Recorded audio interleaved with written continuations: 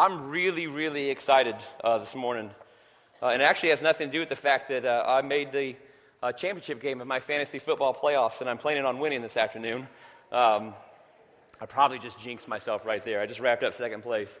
But I was excited when I woke up this morning just to be here, right? Just to be with all of you and to celebrate the things we get to celebrate today. And man, I don't know if you realize how blessed we are, but I'm not that great at math. I can't even count the number of instruments that have already been played up here this morning. All right, God has blessed this church with all kinds of musical talent, and I think that might have been why He brought me here, because He knew that you needed no more musical talent. All right, so I was a perfect fit. But it's just thank you to all who gave of your time this morning, and all of it, by the way, is used to build to the moment where we open this.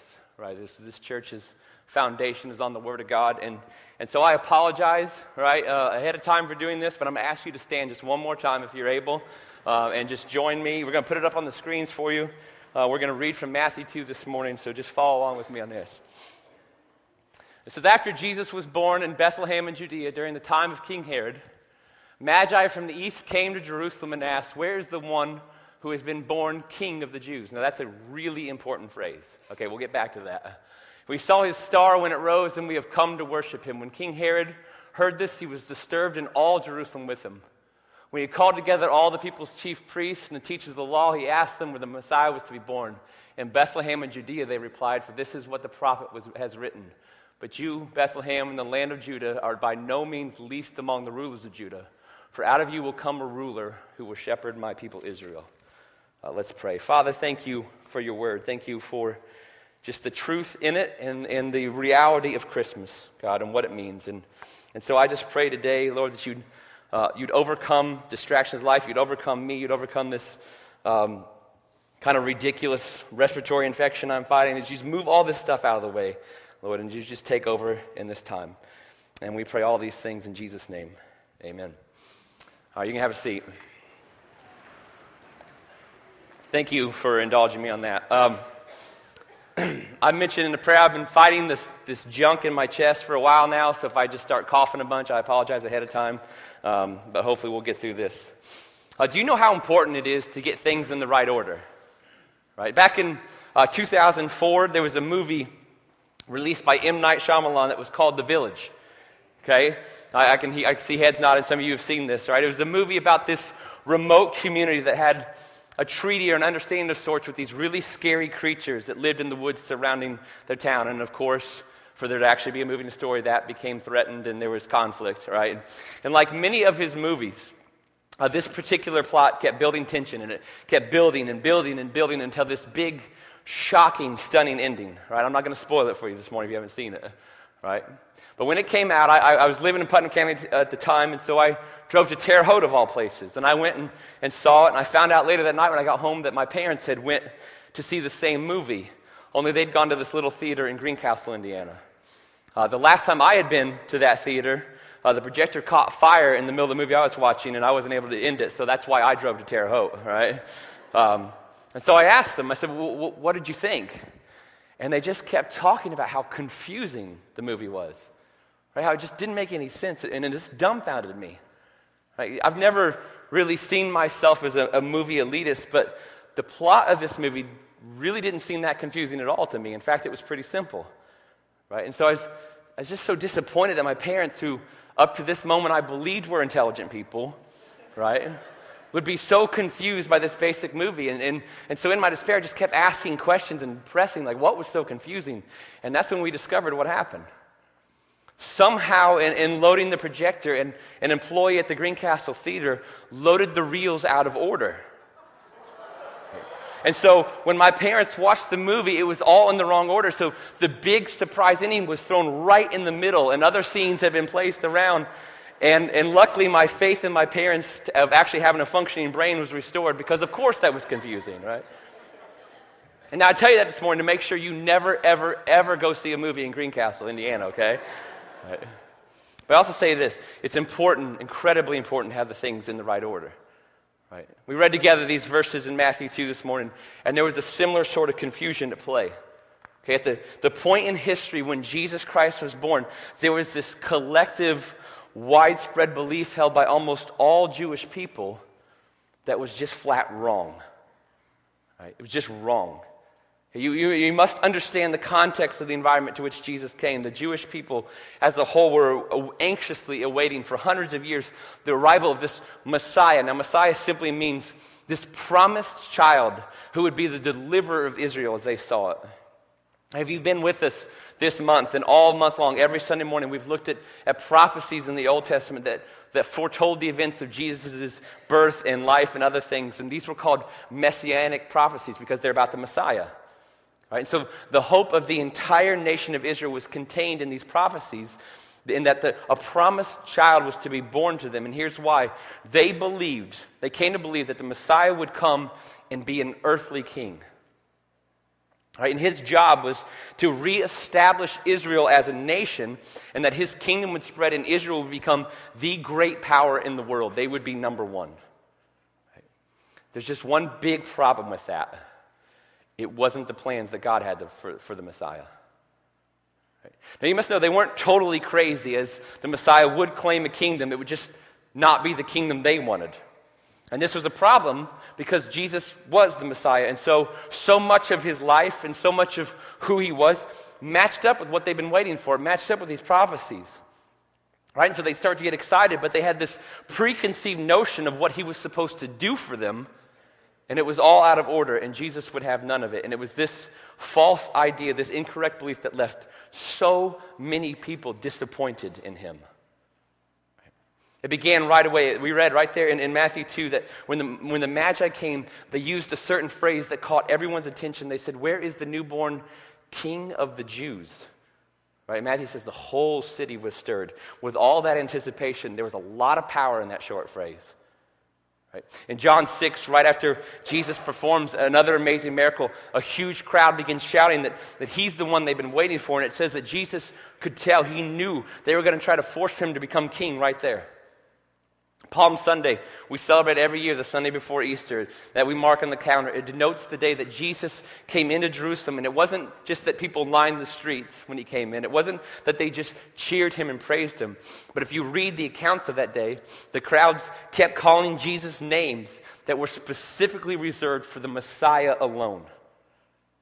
And so what was actually happening is that crowd believed Jesus was coming into Jerusalem to start the revolution and take his reign and establish Israel as a nation again and the number one nation in the world. And this title attached to Jesus. He couldn't shake it. The Roman soldiers put the crown of thorns on his head. It attached to him all the way to the cross, because when he was going to the cross, they put the crown of thorns on his head and a robe on his back to mock the very idea of that title of a king. They mockingly genuflected in front of him, then blindfolded him, struck him in the face, and said, "Prophesy to us, O king, who hit you?" And if you remember, on top of his cross, hanging up there, his title was turned into a charge. As he hung, dying there for all to see, was written, "This is Jesus, the King of the Jews." It was one last punch in the face. Right, for those who believed the Messiah would be an earthly king for the Jews only. One last message from the Romans to the Jews. You want your king? Here he is. Rome is and will always be your king. Right? You see, Jesus caused plenty of controversy. He always stirred the pot, but in no other way did he ever cause as much disappointment as he did in not fulfilling the Jewish people's plans for him. And that shouldn't surprise us, shouldn't it? Should it? Because let's just be honest this morning, isn't that like us? And by us, I mean humans. That God, in a move of great love and amazing submission, would subject himself to coming to earth. And all along, they had plans for him. Right? They had their own dreams for him that they expected Jesus to fulfill for them. And when his plans didn't match theirs, they were upset at him. And before we shake our heads too quickly today, that's exactly how we treat God today. And the most frustrating part looking back is that they never got this idea of an earthly king from Jesus. Never. John chapter 1, Jesus meets Nathanael, who would become one of his closest disciples, and he tells Nathanael, "By the way, I saw you sitting under a tree earlier today." And it was really impressive because Jesus was nowhere around when Nathanael was under the tree. And so Nathanael is so impressed by this, he calls Jesus the Son of God, and hear it, the King of Israel. You know how Jesus responded to Nathanael? He said, please. That impresses you? You're going to see a whole lot more impressive stuff than little miracles in an earthly kingdom. That passage in John 6 that I referred to earlier, when they wanted to force Jesus to be their king, Jesus' response was to slide away and take off because he wanted nothing to do with that. Many times in the Gospels, we find Jesus performing some ridiculously amazing act, and then he'd tell the person that he helped out, make sure you don't go tell anyone about this. Keep this between us. It was like he didn't want his popularity to grow. Every time the crowds following him got too big, he'd purposely teach or say something really difficult just to run off most of them. Right? He constantly kept the swell around him down because he wanted nothing to do with their plans for him. He had something far greater in mind. In fact, if they would have just listened, he told them. Time and again, he said that he was going to be turned over and delivered into the hands of his enemies, and that he must suffer many things and die. Now, that doesn't sound like a game plan for an unending, all-powerful earthly kingdom, does it? Once when he told his closest followers about this, one of them, named Peter, took Jesus aside and began scolding him, and he said, surely this will never happen to you. Why did Peter do this? Because it didn't match Peter's plans for Jesus. That's why. And Jesus looked him square in the eye and said loud enough for everyone else to hear, get behind me, Satan. Because you have in mind the things of man and not the things of God. Did you hear it? He says, Peter, stop forcing your plans on me and start thinking about what I might be up to. On that day that Jesus faced that death, that suffering, that cross, he stood before an earthly ruler in Pontius Pilate, the Roman governor, who asked him clearly, he said, are you king of the Jews? And Jesus' response was simply this, my kingdom is not of this world. Well, now we're getting somewhere. Okay. Finally, after all that time, after all that waiting, after all the unfair projecting of their own hopes and plans on Jesus, someone finally has the wherewithal to ask Jesus himself if he is indeed a king. It took a pagan Roman ruler, but someone asked the question. And Jesus' answer was, oh, I'm a king, all right. It's just that my kingdom is much higher. It is much bigger. It's much greater than any little allotment on this earth. You see, the truth was there the whole time. Jesus never once claimed to be an earthly king or a government or ruler. He had no time or interest for that. But you must know he claimed a kingdom constantly. The Gospels record for us multiple times at the start of his ministry, Jesus saying, repent, because the kingdom of heaven or the kingdom of God is at hand. He told people that God's kingdom was being ushered in through him, through the person of Jesus Christ, that he taught on this kingdom. He told stories and parables about this kingdom that he was establishing. Not an earthly kingdom, but an all-encompassing one. Not a kingdom just for that time, but a kingdom that would last for all time. A kingdom not just for one nationality, but for people on all corners and to reach every corner of the globe. A kingdom where peace is made between God and man forever. And he is the initiator. He is the creator. He is the causation of, the reason for, and mostly he is the king of that kingdom. And even Jesus admitted that at first it didn't look like much. If you're still in Matthew 2, if you have Bibles with you this morning, just flip over to Matthew 13. If not, you can just listen along with me. Because in Matthew chapter 13, Jesus is teaching about this kingdom that he's establishing, right? And here's what he says in verse 31. He says, the kingdom of heaven is like a mustard seed planted in a field. It is the smallest of all the seeds, but it becomes the largest of garden plants. It grows into a tree, and birds come and make nests in its branches. Jesus is saying that the kingdom he is establishing is just a mustard seed. And a mustard seed is incredibly tiny. It's so small that you can barely see it with the naked eye if you held it in the palm of your hand. And Jesus is saying, I get it, right? I get it, guys. I'm walking around talking about a kingdom, and you guys are upset because I'm not marching on Rome. Just take a view historically of Jesus' claim to be king, and you'll see it seems pretty preposterous. Instead of being born in a palace, he's born in a barn, surrounded by animals. His birth is not celebrated by thousands, but by a few measly nobody shepherds. Instead of the kings over all the earth paying him tribute, one tried to kill him. Instead of forming an army, Jesus recruited a group of 12 of the most ordinary men to follow him around and hear him teach and do nice things for people. Instead of ever running for office, Jesus ran away when people had in their minds to make him king. He never took money. He never accepted bribes. He wouldn't do favors for people. He was always the giver. I mean, he was the worst politician in the history of the world, right? He gave of himself. He gave healing. He gave hope to the lowest of people. He hung out with all the wrong people and let that tarnish his reputation, and he didn't care. And when he didn't live up to their standards for him, they got impatient, they wanted more, and they pushed back. And Jesus said, wait a minute. Do the healthy need a doctor? Or do sick people need a doctor? You see, I came for the sick. He said, I came to bring light to the darkness. I came to bring sight for those who know that they are spiritually blind. I came to seek and save those who are lost. He said, that's my mission. And he was so dedicated to that mission that he willingly went to a cross, and he suffered immensely, and he died. He died to pay the price for the sins of mankind. He died because I'm a failure, and because I am imperfect, and because I am on my own, I am lost, and I am blind, and so were all of us. And Jesus, on his cross, took the price that I owe God, the death that I deserve to suffer, and he took that all on himself because he came not to establish an earthly kingdom. No, he came on a rescue mission. He came to pay our price so that if we believed in him, we could have peace with God. And here's what he said in John 10.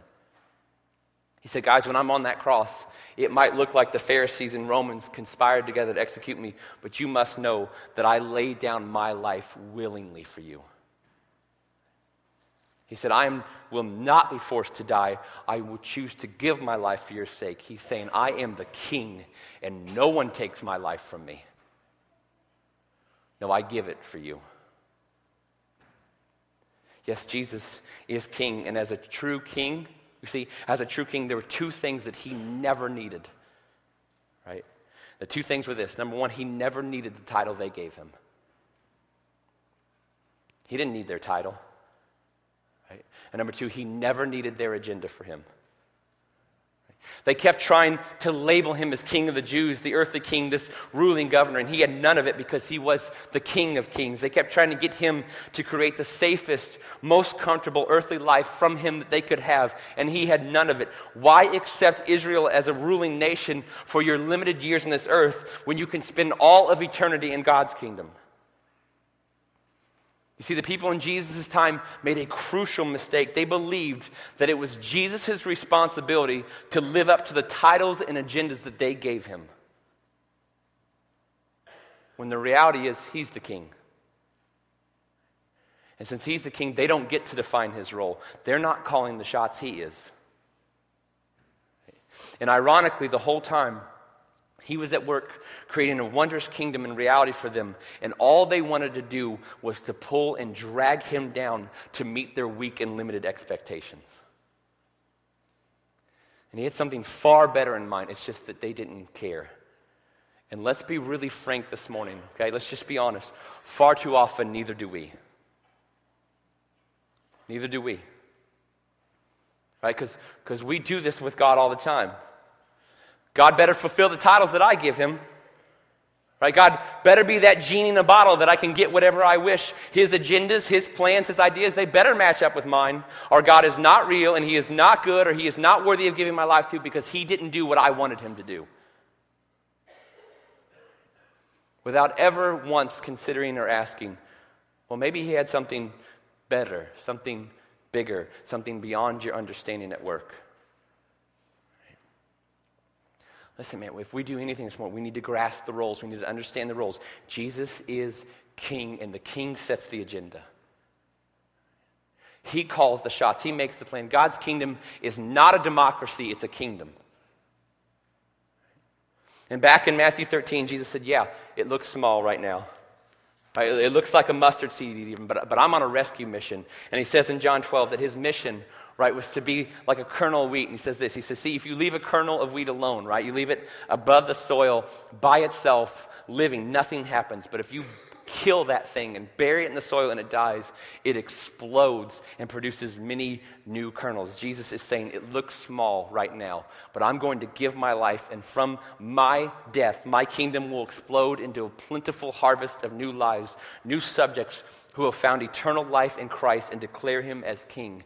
And let me tell you, today in this room, we sit 6,000 miles and 2,000 years removed from where Jesus made that claim.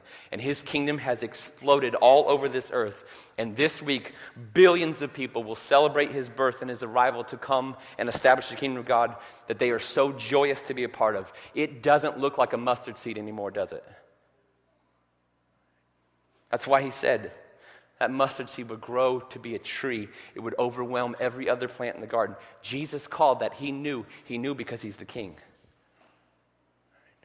He knew, you see, the Jewish belief about the Messiah, it wasn't horribly misplaced. Right? The Bible speaks of a glorious day to come when Jesus' kingdom will actually envelop the earth. So it's not like they missed it entirely. They just had it out of order. And it wasn't just out of order chronologically, it was out of order because they reversed the roles. Somewhere they believed that it was their prerogative to call the shots for God. Somewhere they got the idea that it was up to them to create the experience they wanted for the coming king. And of course, okay, what they did was they created Jesus to be what was most comfortable for them. Right? A Messiah, a Jesus who gave their nation the best, who ruined their enemies, who gave them the most successful, pleasant lives on this earth. They believed they could make Jesus who they wanted him to be. Now there's another movie called Talladega Nights, right? And if you've ever seen this movie, you probably would have never guessed it would ever be used in a sermon, right? Because it's just such a stupid movie by design, right? Now, the main character is named Ricky Bobby, who's this NASCAR driver who, despite being very successful racing cars, he's just not a smart man. Okay? And there's this scene in the movie where Ricky and his family are around a table getting ready to eat, and Ricky's going to say grace. He's going to say the prayer over the meal. Only at the start of every line in the prayer, he keeps praying to what he calls sweet baby Jesus. Right? Now, his wife finally can't take it, and she tells Ricky, by the way, Jesus grew up, right? So you shouldn't be praying to baby Jesus. And his response is this. This is what he says. Well, I prefer the baby Jesus. So when you say grace, you can pray to baby Jesus or teenage Jesus or grown-up Jesus, whichever one you want. I like baby Jesus. Okay. Now, it's meant to be one of the dumbest scenes in movie history, and they accomplished that, right? But hear me. What they accidentally accomplished was that they provided an accurate picture for how this world, and especially Americans, see Jesus. Because from the Jewish people who've been awaiting the arrival of the Messiah for hundreds of years, all the way to Ricky Bobby in our current day, humanity has somehow mistakenly gotten the idea that we get to define Jesus. That we get to give Jesus all these different labels and agendas and identities and purposes. Don't believe me? Go to the mall this afternoon. Go to Walmart, right? Go wherever you want in a public place this afternoon. Ask 50 different people who they think Jesus is. And you might get 50 different answers, but you will get 50 answers. Right? And they'll all be giving you their opinion of him, their belief in what he must be about. And the problem is that by the authority of the Word of God, Jesus is king. And he's not the king of Israel alone. He's not the king of America. He's not the king of any one nationality or race or dominion. He is the King of kings and the Lord of lords. The Bible tells us that he is supreme over all and he is holding all creation together. Where do we get off thinking that we can define him? Where do we get this idea? Now, to just show you how ridiculous it is, I want you to try something similar the next time you face an authority in your life. And come back to me and tell me how it goes. Next time you're traveling down the highway, you're in a hurry, right? And you're going 72 and a 55, and you see those dreaded red and blue lights in your mirror. Okay, you pull over, and the officer walks up and says, "License and registration, please." And you say this, "You know what, officer? You see, to me, you're a symbol of structure. Right? You're an image of law and order, and that brings me comfort. I want you to know that. But to me personally, I just don't see how you have any real authority in my life. And so I'm just going to drive off." You know what? Try that. Come back and tell me how that went. Right? Or when you go to work and your boss comes up to you and he or she tells you they've got an assignment, a project, a job for you to do, and you say, "You know what, boss? Thanks for thinking of me, but the way I see it, you empower me to do the job as I see fit. So I just don't want to do this project, so I'm not going to do it." Right? See, nobody who wants to stay employed would ever consider such a statement. Yet from the moment the God of the universe, the King of all creation, arrived on this earth, this is what we have done with him. How dare we? How dare we? Okay. In this area, it's not funny. In Matthew 16, there's this incredibly powerful exchange between Jesus and his disciples. He calls his guys close to him and he says, "Guys, what are you hearing out there? Right? Who are people saying that I am?" I said, "Well, some people are saying you're a prophet. You might even be John or Elijah, some of those guys who came before." And then Jesus looks them right in the eye and he asks them the question that would hang before them and all of us to come for the rest of the time. And he says, "No, guys, who do you say I am?" Right, you see, Jesus Christ came to this earth to do what you couldn't. He came and lived a perfect life to die and pay the price for your sins. He came to bring peace between you and him because you are incapable of that. And the only thing left in the air, the only thing that is still hanging in the balance is that question, Jesus looking right at you and saying, "But who do you say that I am?" And before you rush to answer that, let's just get one thing clear. Jesus is not asking for your opinion. Can we just make sure we understand that? Jesus doesn't care what you state your opinion of him is. He doesn't. And this is why, throughout the history of time, opinion has never influenced fact.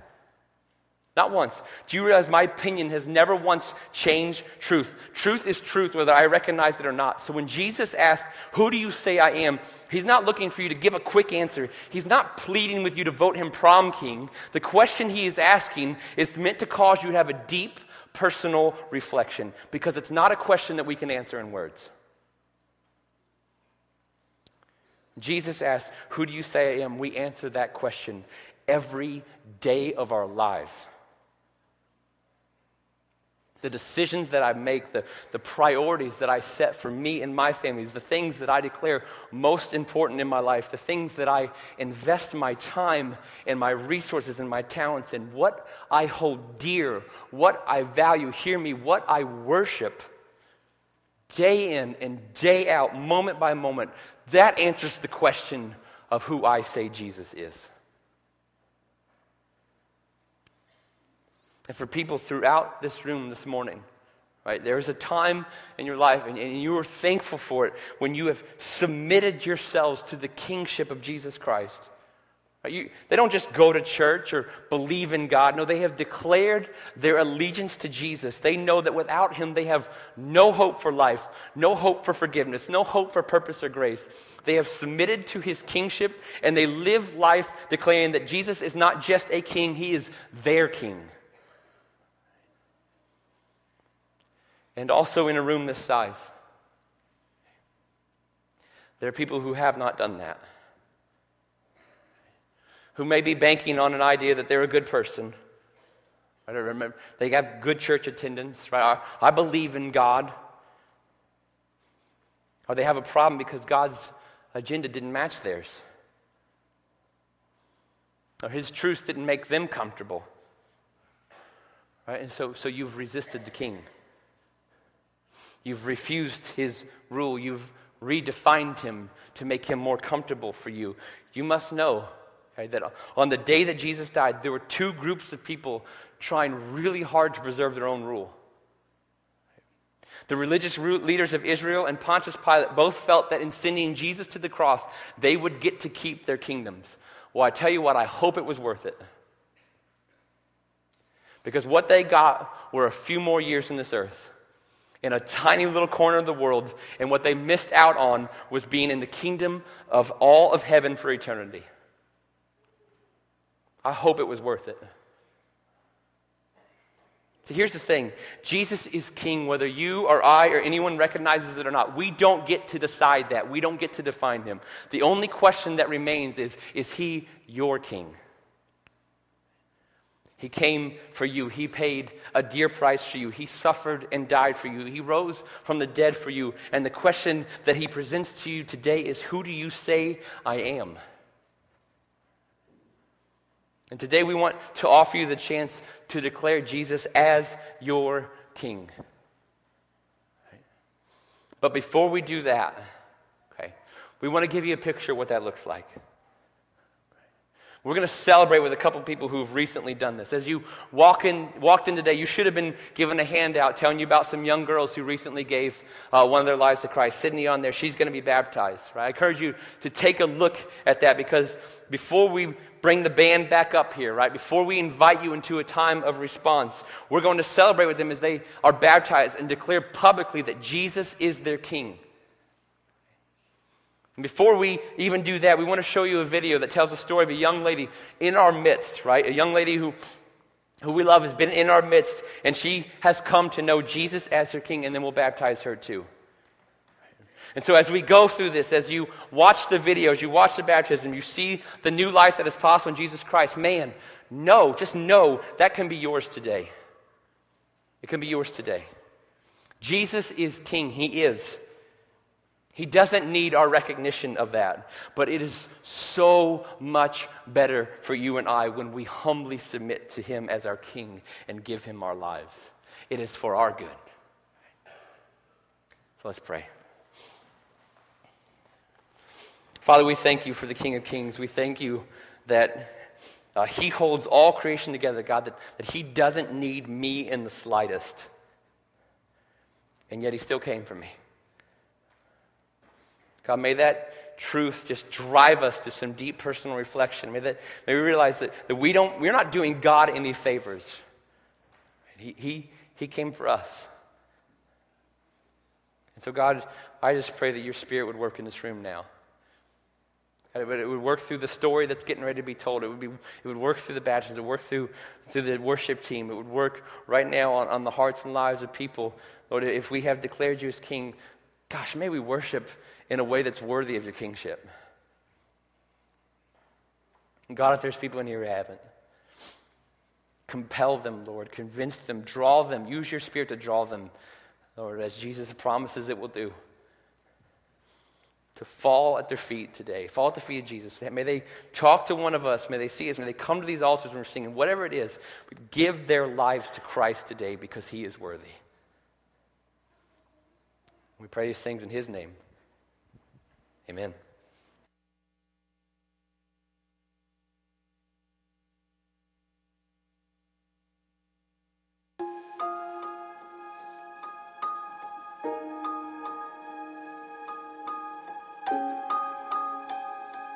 I was baptized as a baby. So I was at Sunday school from 3 to when I went to school, which is Catholic school, so it's kind of my whole life. And then I went to middle school at Otter Creek and still went to a Sunday school thing on Sundays, and which was like a thing to get ready for confirmation. So senior year was confirmation. That was like a weekend thing, and then like parents came at the end and you'd like share how you felt and like what your story was. So I never found that like, ooh, it kind of like hit me thing. So I was like, well, I did it, so feel good. Since I couldn't really open up, I just had questions because I knew what being saved was, and like I knew that like if you believe in him then you're good, but I still felt like I didn't know like how strong of a relationship I had. I always wondered like how people had that big like it moment where they found it. And so I never really talked about it with anyone because I thought that was like your own thing. Yeah, I had a lot of questions. I just kind of went with it. Like, I didn't go to church very much anymore, but I had to feel like, you feel like you need to go more. I went back to church because Isaac asked me to go with him, and it's a really good environment, and it felt more like a thing you want to do instead of a thing you have to do. So at Young Adults, when I came and everyone brought their own Bible, and it was more open up and conversational. So I went and got one that I thought I could understand. When I did, I didn't know how to read it or how to really start from it. So I was asking Lexi how she kind of reads on her own, and then she looked at it and was like, oh, I can get you a better one that's like hers. Since I opened up to her about it, then like one night we were talking, and it was just so easy to kind of open up and ask questions, and so talking with her really kind of started getting it going. At school, when it was getting harder, it was more studying and doing other things, so I didn't lose the church thing, but it was kind of in the back again. It was more like not focused on what I should be. So I kind of thought, like, I need to do this. So all on me, and I have to do everything. So it was kind of like all of it hit me at once, and I couldn't do it by myself. So I had a breakdown. With that, it kind of was like, maybe you do need to rethink stuff and kind of let it go and let God take you through it instead of you being like, it's all on me now. So on one Sunday, Mark gave a sermon on how you need to let everything go and nail it on the cross and just let him take over, and you'll see like how it can really help you. So everything he said just kind of fit to where I was. So it was like a big, there it is moment, and you just need to stop and let him do it. And that night, I just I felt it, and I just let everything go for like once, and like just saw how it totally made a difference. And so that day, I just gave my whole life to Christ.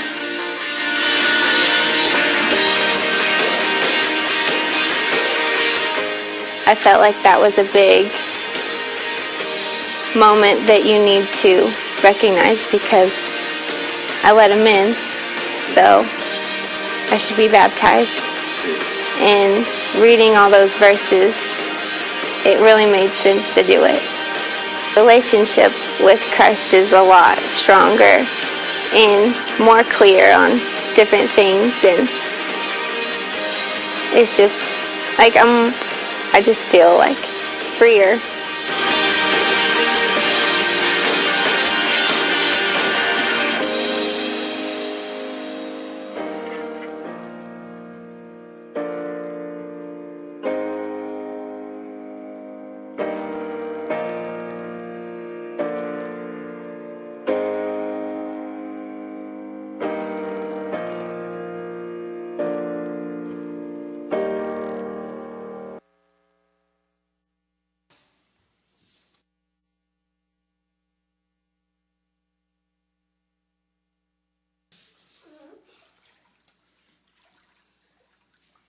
Good morning. I'm going to invite Sydney down here.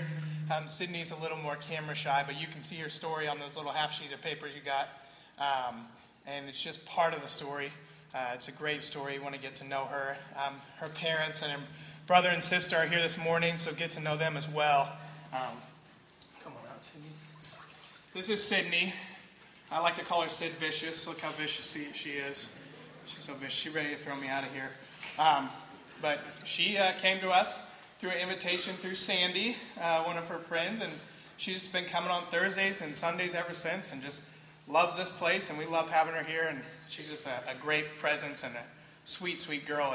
And we're just very, very glad to take part in this. She's been excited and anxious about this happening. So Sydney, have you accepted the Lord as your Jesus as your personal Lord and Savior? Yes. All right. Well, I baptize you, my sister, in the name of the Father, Son, and Holy Spirit, buried in the likeness of his death, and raised to walk in newness of life.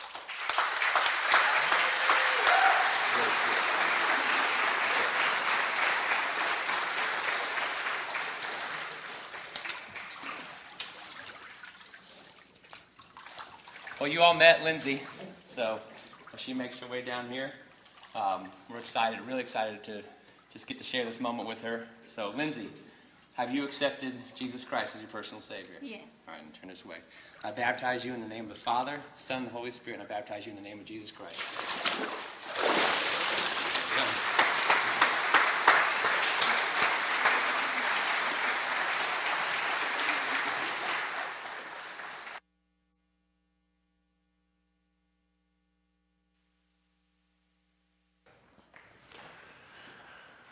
Be thankful to God for his wondrous gift of salvation today. Amen? Isn't that wonderful? We're so thankful. And this is an opportunity, as Brett said, for all of us to respond in worship.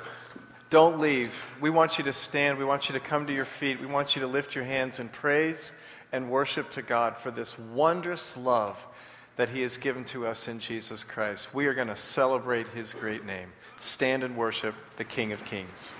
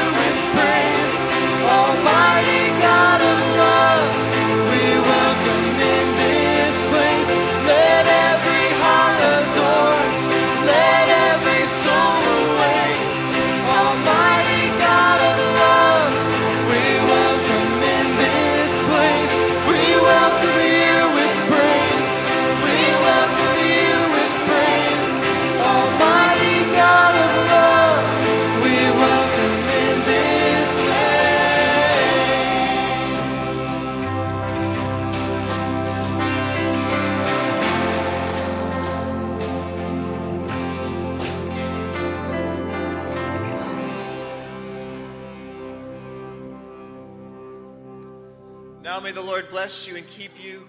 May the Lord lift up his face upon you and be gracious unto you and give you peace, both now and forevermore. Merry Christmas.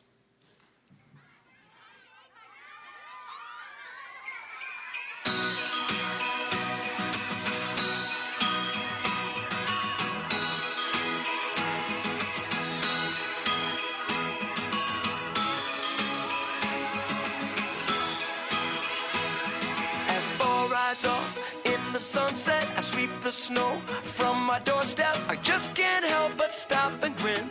It's like I'm 10 years old again. And everywhere I go, I can feel it. Some say it moves like a spirit. It falls on us once a year, like it came on that midnight clear. The soul of the season is a gift. When love came down to let's live. Let's open up and let our hearts embrace this moment. For Christmas this year, we're gonna make a sound, gonna make it loud. For Christmas this year, we're gonna make some noise, let the world rejoice. For Christmas this year, for Christmas this year. The laughter starts before the sunrise. I sneak downstairs to sparkling eyes, and oh, what joy it brings to me. The family around our Christmas tree.